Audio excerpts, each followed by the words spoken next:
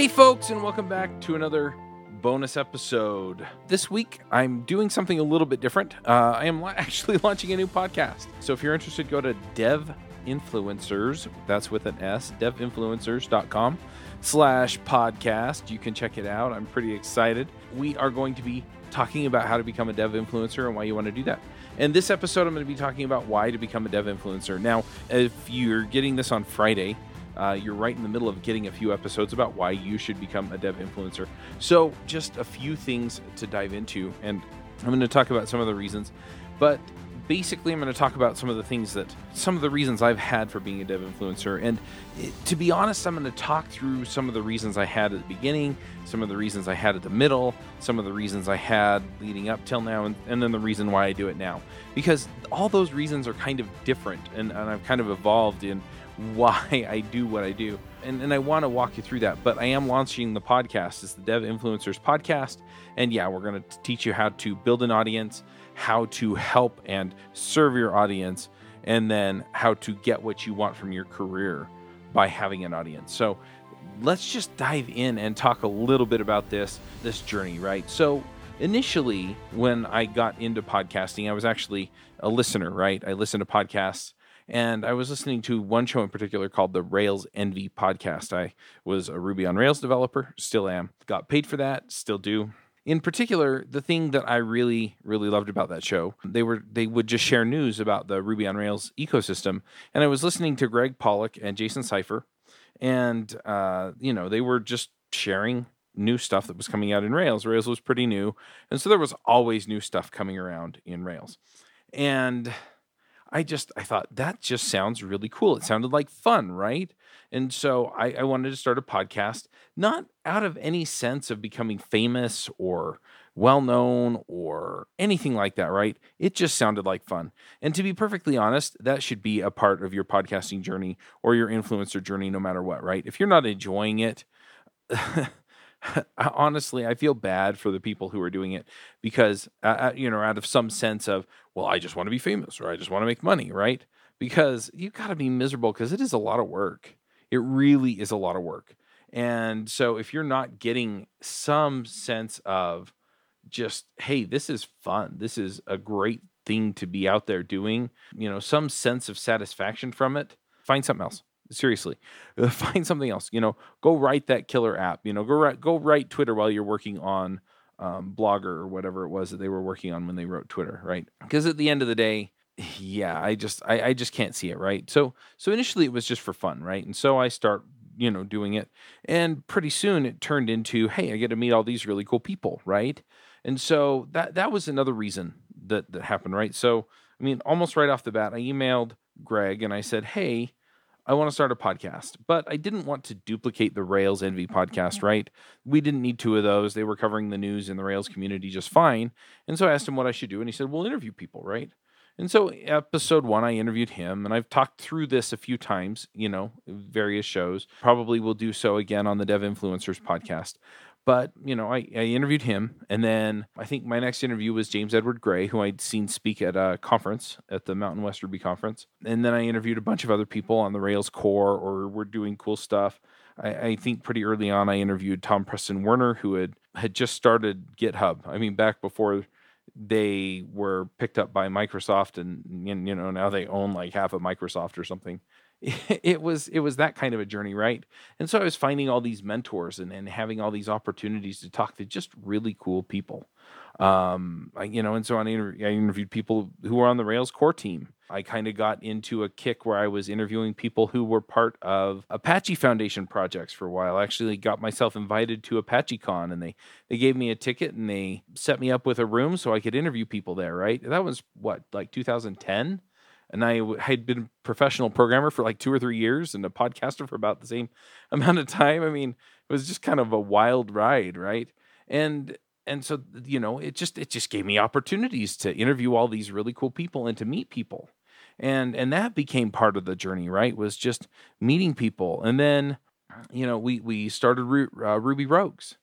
And from there, it became more of an opportunity to talk to my friends every week and to talk about stuff that I really loved every week.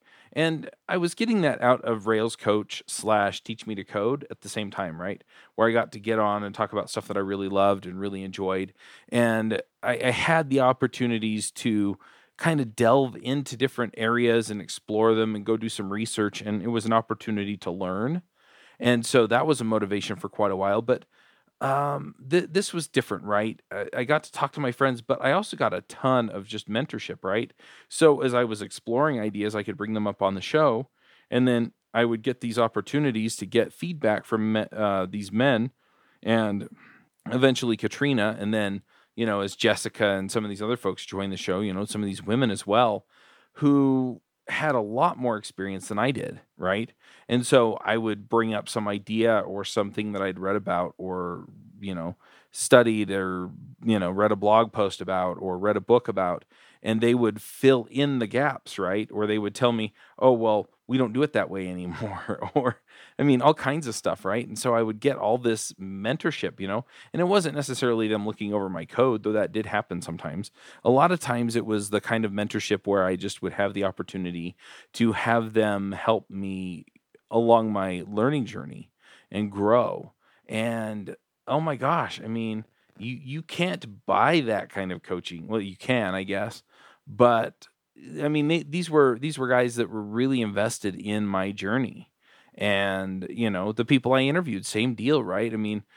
I got to get on and ask them about the things they were really good at. And I knew what they were really good at, right? Because they were on the core team or they were building stuff around what they were really good at.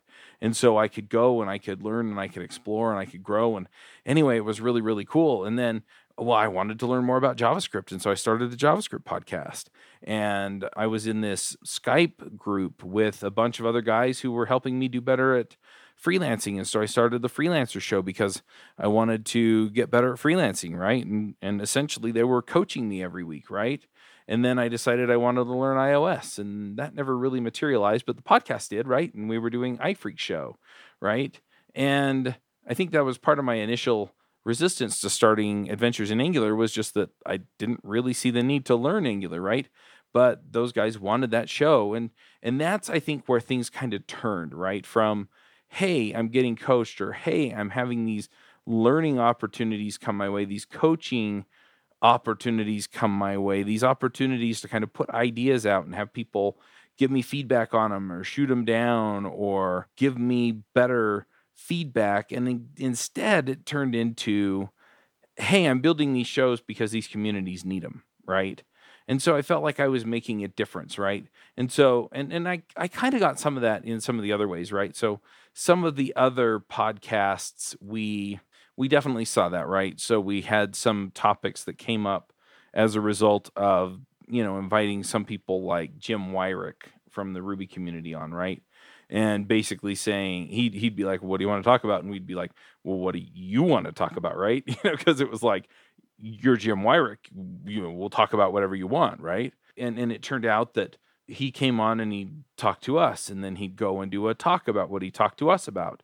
And then he, these ideas would go and circulate around the community, and then people would write blog posts about it, and then they'd refer back to our show, and then he'd refer back to our show, and then, right? And so these ideas would start to filter through the community, and they'd circulate. And so it got to the point where we were impacting the community, right? And it was this community impact that became the reason. And we really, I felt, were having a positive impact on the community. And to a certain extent, that really is a lot of the reason why I still do the shows, right? Is that, we're able to highlight people or highlight ideas or highlight libraries or highlight, just different things in the community and have a real conversation about them, where then people can go and they can explore the different aspects of that, and we can push these things into the limelight or push people into the limelight. But the other end of that is that we can also have conversations by proxy for the community, right? So if we have 1,000 or 2,000 or 10,000 or 15,000, right? JavaScript Jabber, I think at its height, of course, the measuring stick has changed over the years, right? Just as a side note, things are moving much more toward a standardized download numbers approach for podcasting. and they've gotten a lot more restrictive as to what counts. And so our numbers have actually grown in some ways and shrunk in others, if that makes sense.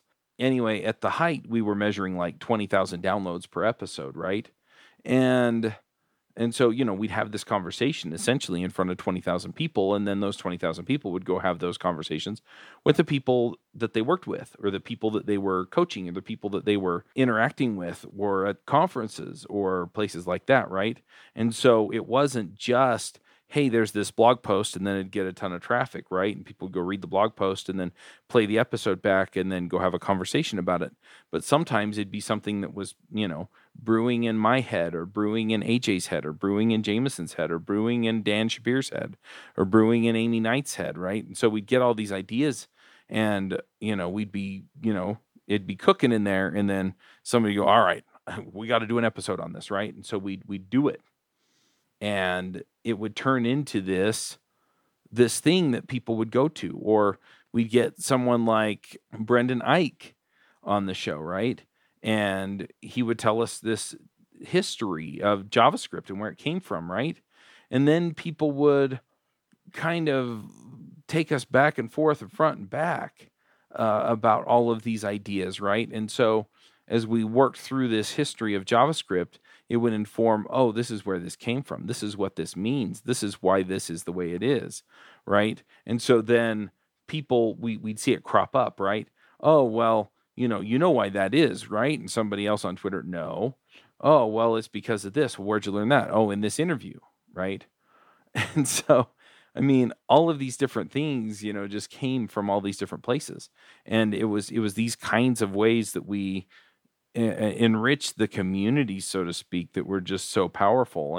And that became a big part of why we were doing JavaScript Jabber and some of these other shows. The other thing, though, is that around this time, and to be honest, it was kind of a weird way to balance some of this stuff. Back in 2014, 2015 was when I went full time on the podcast. So just to give a little bit of background. So 2010 was when I went full-time freelance, okay? I got laid off from my job. I got a severance. I've told this story before, so I'm going to kind of summarize it. Probably hear more about it on Dev Influencers podcast. That's at devinfluencers.com/podcast. But I went freelance. Anyway, the next year in May, which is May of 2011. So Ruby Rogues, as I record this, is about to turn 10. We started Ruby Rogues, right? Anyway, I was freelance for a few years, and I got to the point where I had a handful of freelance clients. And yeah, I had like 3 or 4 of them, and I was working on all of them part-time, and I was juggling that. I was doing like a day or so on one, day or so on the next, right? And the issue became that the podcast took up a lot of time, and I didn't have time to juggle the podcasts and everything else, right? And all of my client work. And so I was trying to decide what I wanted to do, and I dropped a couple of clients, and I still didn't have time. And so I realized that at that point I needed to either drop all my clients or drop some of the podcasts. And the issue was that I was really invested in all the podcasts. I really loved doing them. At that point, we had Ruby Rogues, JavaScript Jabber, Adventures in Angular, Freelancer Show, and iFreaks. So we had 5 shows, and I was like, I don't know what to do. And so, I thought about it, and I prayed about it, and I thought about it, and I prayed about it, and finally, the problem was that I was afraid. I was afraid to take the step to go all in on the podcasts, because that's what I really wanted to do. And I was afraid that if I went all in on the podcast and dropped all these clients, that I would run out of money, and that I wouldn't be able to find clients fast enough to, run back into money, I guess.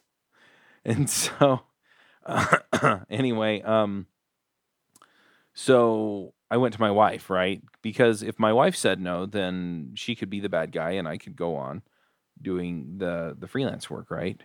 And so I went to her, and I said, okay, well, I don't have time for all this. What should I do? And she must be smarter than I gave her credit for at the time, because she looked at me and she said, you should do whatever makes you happy. And I think really where that came out of, and I know I'm off on a tangent, but I promise this will come back around. She looked at me and she said, you should go do whatever's going to make you happy. And the reason is because back when I went freelance, I told her I wanted to go freelance, and she freaked out. She completely freaked out. And the reason is because she was afraid that I would go freelance. We'd run out of money. We'd lose our house. At the time I went freelance, we had 4 kids. We had 3 kids. We were about to get pregnant with our 4th kid. So 2 of my kids have never actually lived with me while I had a full-time job until last September. There you go. So anyway, and for them, really nothing's changed because I work from home. So anyway, that said, but I was much happier. I was much, much happier being a freelancer and then working on the podcast than I ever was in a full-time job. And so she saw how much happier I was as a freelancer. And once I promised her that, hey, when we run out of money, I'll go get a full-time job. We'll pay the mortgage. We'll be fine. So that's what we did. So we went full-time. I went full-time on the podcast. I refunded all of the deposits that I had gotten from my clients and came back and went full-time on the podcast. So that was another reason that I was doing the podcast. Now, the reason that I'm bringing this up is because part of the reason that I was doing the podcast then from that point on was because Chuck had to eat, right? Chuck's kids had to eat, right? So it wasn't just a consideration of, I was doing it because I loved it, or I was doing it because, these things pay off in this way, or because of, these certain, whatever.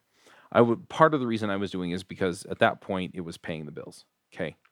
And I don't want to pretend otherwise because it's true, right? And that does change the equation some. And so I just want to call it out. That said, though, it was a terrific way to make a living, because if you can make your living doing something that you really, really, truly, deeply love, then you should by all means do it, okay? And that's not to say that I don't truly, deeply love writing code. And I do, and I love it, and I'm good at it, right? Working with the guys that I work with at the place that I work now, I really do like working with them. I like the project that I'm working on, but there are just some aspects of having this full-time job and working on this project that really doesn't have any bearing on what I feel like I'm really called to do that makes it kind of hard. I'll just say it. So, I do want to get back to working on the podcast full-time because that's where I feel like I make the difference that I'm called to make, if that makes sense. But going back, it did have a bearing on it. And for a while, especially when things got a little bit lean, that kind of takes over everything else, right? If you can't pay your bills, then it does kind of become the overextending concern, okay? And so for a while there, that became part of the thing. And the business part of it kind of took over the rest of it. And I lost sight of why I was doing what I was doing. And so as much as, in 2019 and 2020, things got really hard, I think it's been a huge blessing, because at the end of the day, it did force me to come back to this and say, okay, Chuck, why? Why are you doing this, right? What is it that you're trying to accomplish through podcasting? What are you trying to do, right? What difference are you trying to make? And as I've come back to that and realized, holy cow, this is what I want, right? Because for a while there, I was looking at it and going, okay, do I give up, right? Do I give up? Is this even really what I want? And the answer, as I've kind of worked through a lot of these pieces, has been, yeah, this is what I want. This is absolutely what I want, right? And so what I've come to at this point, there are a couple of things that I just have to say I want more than I can even begin to express. And so I'm going to try and explain where I'm coming from with some of this stuff, because I don't know how to express all of it necessarily with words. But a big part of why I, at this point, want to be a dev influencer, there are kind of 3 parts of it. And one part of this I know I didn't explain in the episode of the Dev Influencer Show, and I'm just going to say it first, okay? So a lot of people are putting a lot of stock at this point. And I know that some people are going to take this the wrong way, and it may even get me into some trouble.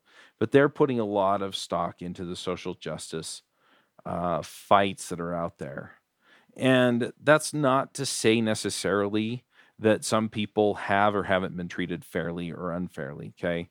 I know people that have been. I know people that, honestly, they have gone into situations expecting to be treated fairly and haven't been, right? And that's not right. And I don't know what to say to it more than that. I mean, there are a lot of other arguments that go on around this that I just don't really want to get into on this particular episode, so I'm going to not. But at the end of the day, I have this deep belief that we're all children of God and that He made us all unique and unique in ways that I don't think we all even completely understand. And so, as I've come to that, and then talk to, because you can imagine, right? We have, I mean, at the height of JavaScript or at the height of devchat.tv, we had, I think, 19 running shows. We've produced over 3,200 podcast episodes, and I have been a podcast host on most of the shows at one point or another. And so you can imagine that I've probably recorded 2,000 plus episodes on my own. With me on them as a host or co-host. And so as I think about that, I've talked to a lot of people. I've gone to a bunch of conferences and talked to a lot of people, right? And so I haven't met too many people that I can honestly say aren't cut out for code, right? And usually that really just has more to do with interest than anything else, right? It's not that they're not smart enough or this or that, right? It really just boils down to they don't care enough, right, to get good at it because they're just not interested in it, right? So that said, what I've gotten to is that I've realized that there are a lot of people that are being chased out of code, either because they don't fit somebody's definition of the kind of people we want to attract in code. And this comes from both sides, right? The social justice folks who want to attract non-traditional looking people, trying to trace traditional people out. Some folks are doing that. I think a lot of people are just working harder to attract non-traditional people in, which I think is healthy. Or you get people the other way, right, who are trying to create a counter movement to that, who are trying to chase, to a certain degree, non-traditional folks out, which is also stupid, right? If people want to come in and they have something to contribute, I think we should welcome everybody. And I think to a certain degree, I see individuals, to the extent that they want to apply themselves to learn, can bring all kinds of wonderful and beautiful things to our community. And so that's one thing that I deeply, deeply believe and really want to bring to the community is, if you want to come here, let's open the doors as wide as we can and make this a place where you can as easily and happily join us as possible, no matter what you look like or where you came from or who you are, right? Let's make this a place where you can come and thrive, okay? And then the other thing so that's the thing that I don't know that I necessarily expressed in the Dev Influencers show. All right, so the other thing that I've realized, and this is another purpose, and I don't know if I explained this one either, is that as Dev expands, we need more voices. We need more people out there actually pushing the community forward. And I see more people joining, but they tend to join the communities that already have a lot of voices in them and not go join the communities that are up and coming and need the voices, right? I mean, we did an episode on Adventures in Angular today where somebody from the DevRel team for Angular actually said that she wished that there were more live streamers, right? And Angular's a well-established community, right? And so there's always room, right? So how do we get more people in who are contributing to the community in these places where they need to be? And so I kind of want to create that place where we get more of these people contributing to the communities in these ways. And that's what Dev Influencers is all about, okay? So I feel like those are two reasons. And then the other reason, and this is one that I actually did talk about in the Dev Influencers podcast, and essentially what it boils down to, and this is back to the individuals and back to this place where people can go to learn and code, but I've had a number of people. I did an episode on Adventures in Angular, and I talked to this guy named Richard, and I told another story on the Dev Influencers podcast. You can go listen to that because it illustrates this well as well. But Richard talked about how he worked to pull himself up from the situation he was in, right? And I don't want to spoil it. I want you to go listen to it. It's Adventures in Angular. I'll put a link to to it if we release it this week. But he explains where he came from in South Africa and just how he came up and how he found JavaScript Jabber and how it helped him come up. Among other things, there were a lot of other things that came into play. Free Code Camp, a bunch of other stuff, right? But I realized that we, in a lot of ways, there are people out there that are looking up what seems like an insurmountable mountain to climb, right? And somehow somebody throws them down a rope, right? And says, "Hey, there's stuff up here, right? There's something up here for you, right?" And what I've been put in a position to do is I've been put in a position to go find people like the hosts on our podcasts who actually get to go and find strategic places on that rope and tie a big fat knot in it so that they have something to hold on to. They can pull themselves up, they can plant their feet on it, and then they can push themselves up a little bit higher, right? I mean, they still have to do the work, right? They still have to muscle themselves up, right, to the knot. They've got to grab on and they've got to pull themselves up from there.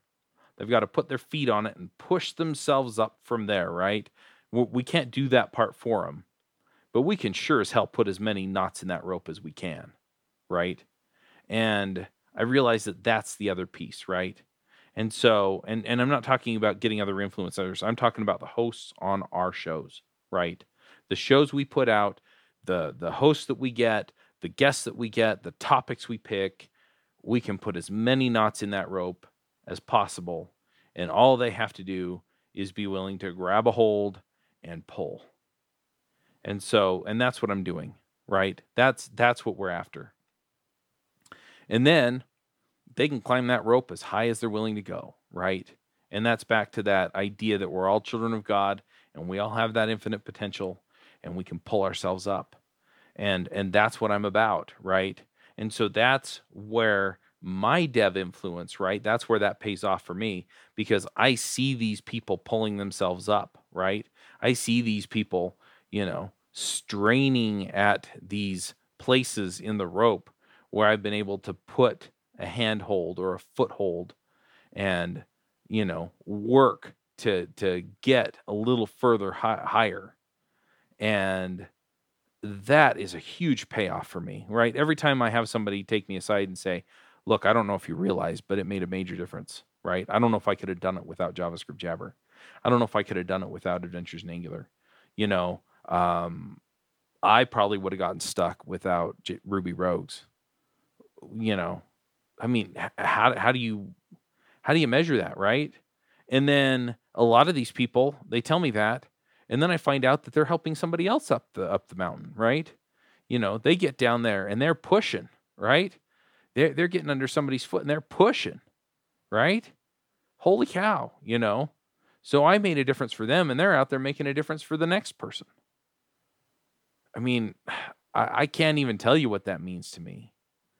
I don't even know how to express it from here, but that's why I do it now, right? Is I'm looking to create a community of people that puts those knots in that rope and makes the mountain a little more approachable. Anyway, that's why I do it now. So if you're looking to do any of those things as a dev influencer, right, you want to make that kind of a difference for people. And I'll tell you, because a lot of people are going, "Okay, Chuck, you talked about all this stuff, and getting coached by these people, that sounds awesome, right? And making these connections, that sounds awesome, right?" And usually people start out looking at it as what's in it for me. But I'll tell you, at the end of the day, the level of satisfaction you get from helping somebody else out, it's it's immeasurable. But if you're just, looking at it from the other end of what's in it for me, as long as you're putting out something that's in it for them, for that audience, you'll get what you want. You'll get what you want. There's a quote from Zig Ziglar. He actually says, "You can get what you want if you will just help enough other people get what they want." And boy, is that true. That is so true. Yeah, go out there and help enough other people get what they want. And yeah, I'm going to wrap it up here. But if you want to be a dev influencer, go to devinfluencers.com/apply. Just put in your name and email address. It'll actually take you to the application. If you put in some information, I think you're a good fit. We'll set up a strategic call and we'll get the ball rolling. For those that I'm not seeing as just quite ready yet, I am working on something for you. I just don't have it ready yet. So keep an eye out for something within the next few months. And yeah, I'm going to be pulling the trigger on that sooner rather than later. But I do want to get this accelerator rolling first. So if it's a good fit for you, I will definitely be reaching out to you later on. But honestly, I mean, let's get on that call. Let's figure out where you're at. Let's figure out where you're going. And then let's go tie some knots and some ropes and help some people, pull themselves up a mountain. All right, max out, everybody.